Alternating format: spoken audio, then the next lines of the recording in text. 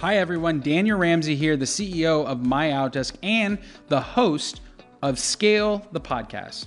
This podcast is dedicated to having conversations that unlock the exact formula and strategies multi-million and billion-dollar companies use to scale their business. You can visit me on our website at scalethepodcast.com or listen to this podcast on iTunes or Google Play. Today we're going to talk about being in the office versus remote work, meaning all the companies in the world right now are wondering, what the heck am I going to do? Am I going to return to the office? Am I going to come back to the office? Am I going to lose talent? Am I going to keep the talent? Is this going to be a problem for us culturally? So I'm going to go over the positives and negatives of the two different work styles and then share with you our own direction so you know exactly what I'm doing as we grow and scale and have a journey of a $100 million company. So here we go, in-house. One of the most important benefits of being in-house is the culture. This is how a company is, meaning it's the being inside of the company. It's the doing. It's what people feel like, how they're adhering to the core values, how the customers are being served. In office, as a leader, as a manager, as a team member, you can really feel and taste and smell the culture, which, by the way, companies are here to serve customers. Employees build companies, not customers. So if you're loving on your people, they're going to build your business, which are going to make your customers happy. So this is my most important point and benefit of being in office. The culture, you have an opportunity as a leader to really drive, are we being the right person or the right people for our customers, for our employees, and for the team? Huge win here. Now, the challenge is on the remote world, being remote gives you a very high level of work-life balance. If the kids have a thing, you can drop everything and go do the kid thing, come back and finish your work at night or early hours of the morning. There's no commute. And so the remote world, there's a lot of lure to being able to control your schedule at a high level. In fact, there's a lot of studies that say remote work creates more productivity from their employees, which is a huge benefit in the remote world. Here's the next thing, teamwork. Organizational change is one of the hardest things to do as a leader. You're going to come into a leader and say, hey, everything that we've been doing over the last 3, 4, 5 years, it works and it's no longer working and we have to change everything. And believe me, this is a real thing for companies. It's a real thing as you're growing and scaling. Every time you reach another mountain, you realize the mountain's higher and it's harder and you need new people, new processes and systems, and a new thinking process. And that is called organizational change, organizational structure. We have another video about that. You should check that out, how to create organizational structure and how to create organizational change, which is a huge thing that leaders, and it's not talked about enough, but in the office space, teamwork is the big deal. Like, how do we get everybody on the same team? How do we get everybody rowing exactly the same way? How do we get our employees to love on our customers the way we need them to love on our customers? And you can only do that in-house, in office. In fact, I believe teamwork is the biggest reason that companies are deciding to come back. Between culture and teamwork, these are the things that matter when you're trying to make change in a down market, like we're heading into a recession. Right now, a lot of people are wondering, how can we make this work? And I need my team in office. Okay, here's the remote thing, the challenge. It's the opposite of teamwork. A remote environment can feel very isolating. And we have thousands of remote workers and we give them advice like, hey, join a community gym, get a community where you're going out on a regular basis, make sure you're doing video consultations with other people on your team so you're feeling connected, get into the morning meetings, get into the end of day huddles. The best thing you can do in the remote world to not feel isolated is communicate a lot, get face-to-face on Zoom or Teams, whatever you can, with as many team members as possible, and create a life where you've got a lot of social interaction outside of the office so that you don't feel isolated. A lot of people fall into a depression space when they're brand new to remote work because they haven't developed a life that is full with other people. In-house side, what I love about leadership is you kind of like Jordan, you're able to bring people together and get a big goal, meaning you get everybody in the room, you understand exactly what their dreams are, what their goals are, and then you relate their dreams to the company dreams. And just like Jordan, that's how you create legacy and win Super Bowls and playoff games, is because of leadership. So that is where you can influence others to actually drive change and results inside of a company. In office, that is a whole heck of a lot easier. We had somebody walk into the office the other day and you could just see her face. She wasn't happy. And I was like, are you okay? This is an opportunity for me to relieve pressure for her so that she knows that she can stay focused on the wildly important one measurement in her day, and she could deliver. And sure enough, in that day, she did great. And it was all because I was able to say, are you okay? That's leadership. Okay.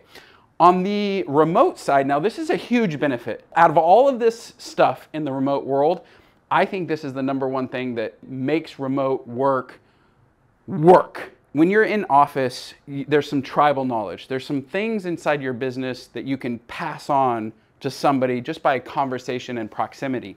Well, if you're a remote company or a hybrid company, all of those things inside of your head have to be documented. You have to put a system and process, meaning you have to have technology, you have to have a standard operating procedures, you have to have videos. This is how we do it here, videos. And so in the remote world, it forces structure in a way that actually accelerates growth. And so this might be the best thing about remote work, is the results-oriented process system and growing and scaling. This is much better in a remote environment because you have to document everything. Whereas in the office, you can have a little bit of tribal knowledge and proximity training other people. So this is a positive for remote work. So one of the big things about in office is communication. When you have a disagreement with somebody, it's very, very difficult to get into a room and say in person in a room and say something negative about another human being.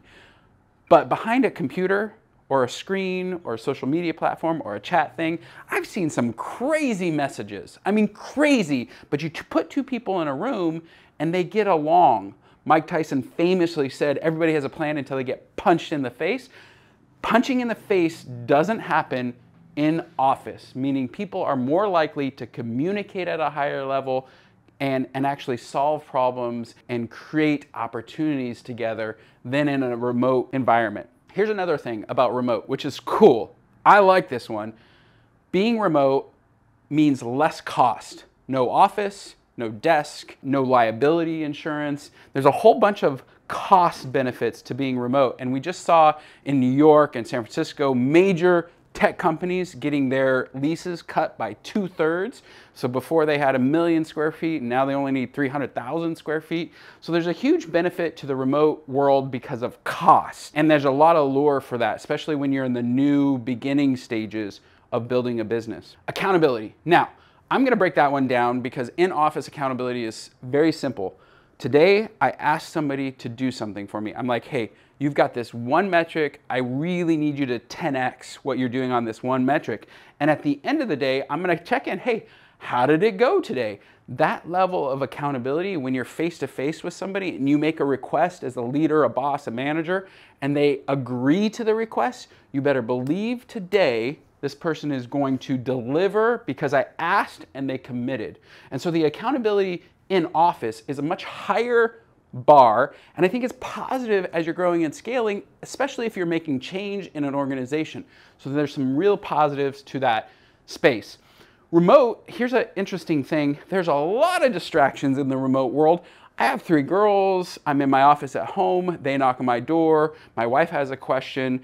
In office, when this is your sacred space to create revenue and scale and grow and build a business, there's some positivity about being not distracted in office. And some people may, disagree. You hear about the water cooler. But man, we have private offices here. We close the door and work gets done. And I think that's a positive thing about the in-house, is that you're getting more stuff done. And in the remote world, there's less distraction. Something else that's really cool, in the remote world, it's more about the results you deliver. So there's literally how many sales did you get? How many customers did you serve? Did you get the project done? Did you get the thing? There's less of a human element in the remote world and more focus on numbers, delivery, and results, which is a positive thing, but it can be hard, and it's at the cost of the human element of relationships. Let me explain. As I'm coaching people about their results, sometimes it's not the business that's the challenge, it's their personal world, or it's what's going on with their family, or it's what's going on with their spouse, or they're having a health concern. And it's a lot easier in-house when you're in an office having the human relationship capital that's so valuable as you're growing and scaling. Because remember, you're climbing this mountain, you're getting to the top, and then you're looking at the top and you realize it's a false summit. I'm at a $50 million company now, and I realize it's going to be hard to get to $100 million. Oh my gosh, I need new people. I need different relationships. I need different systems and process.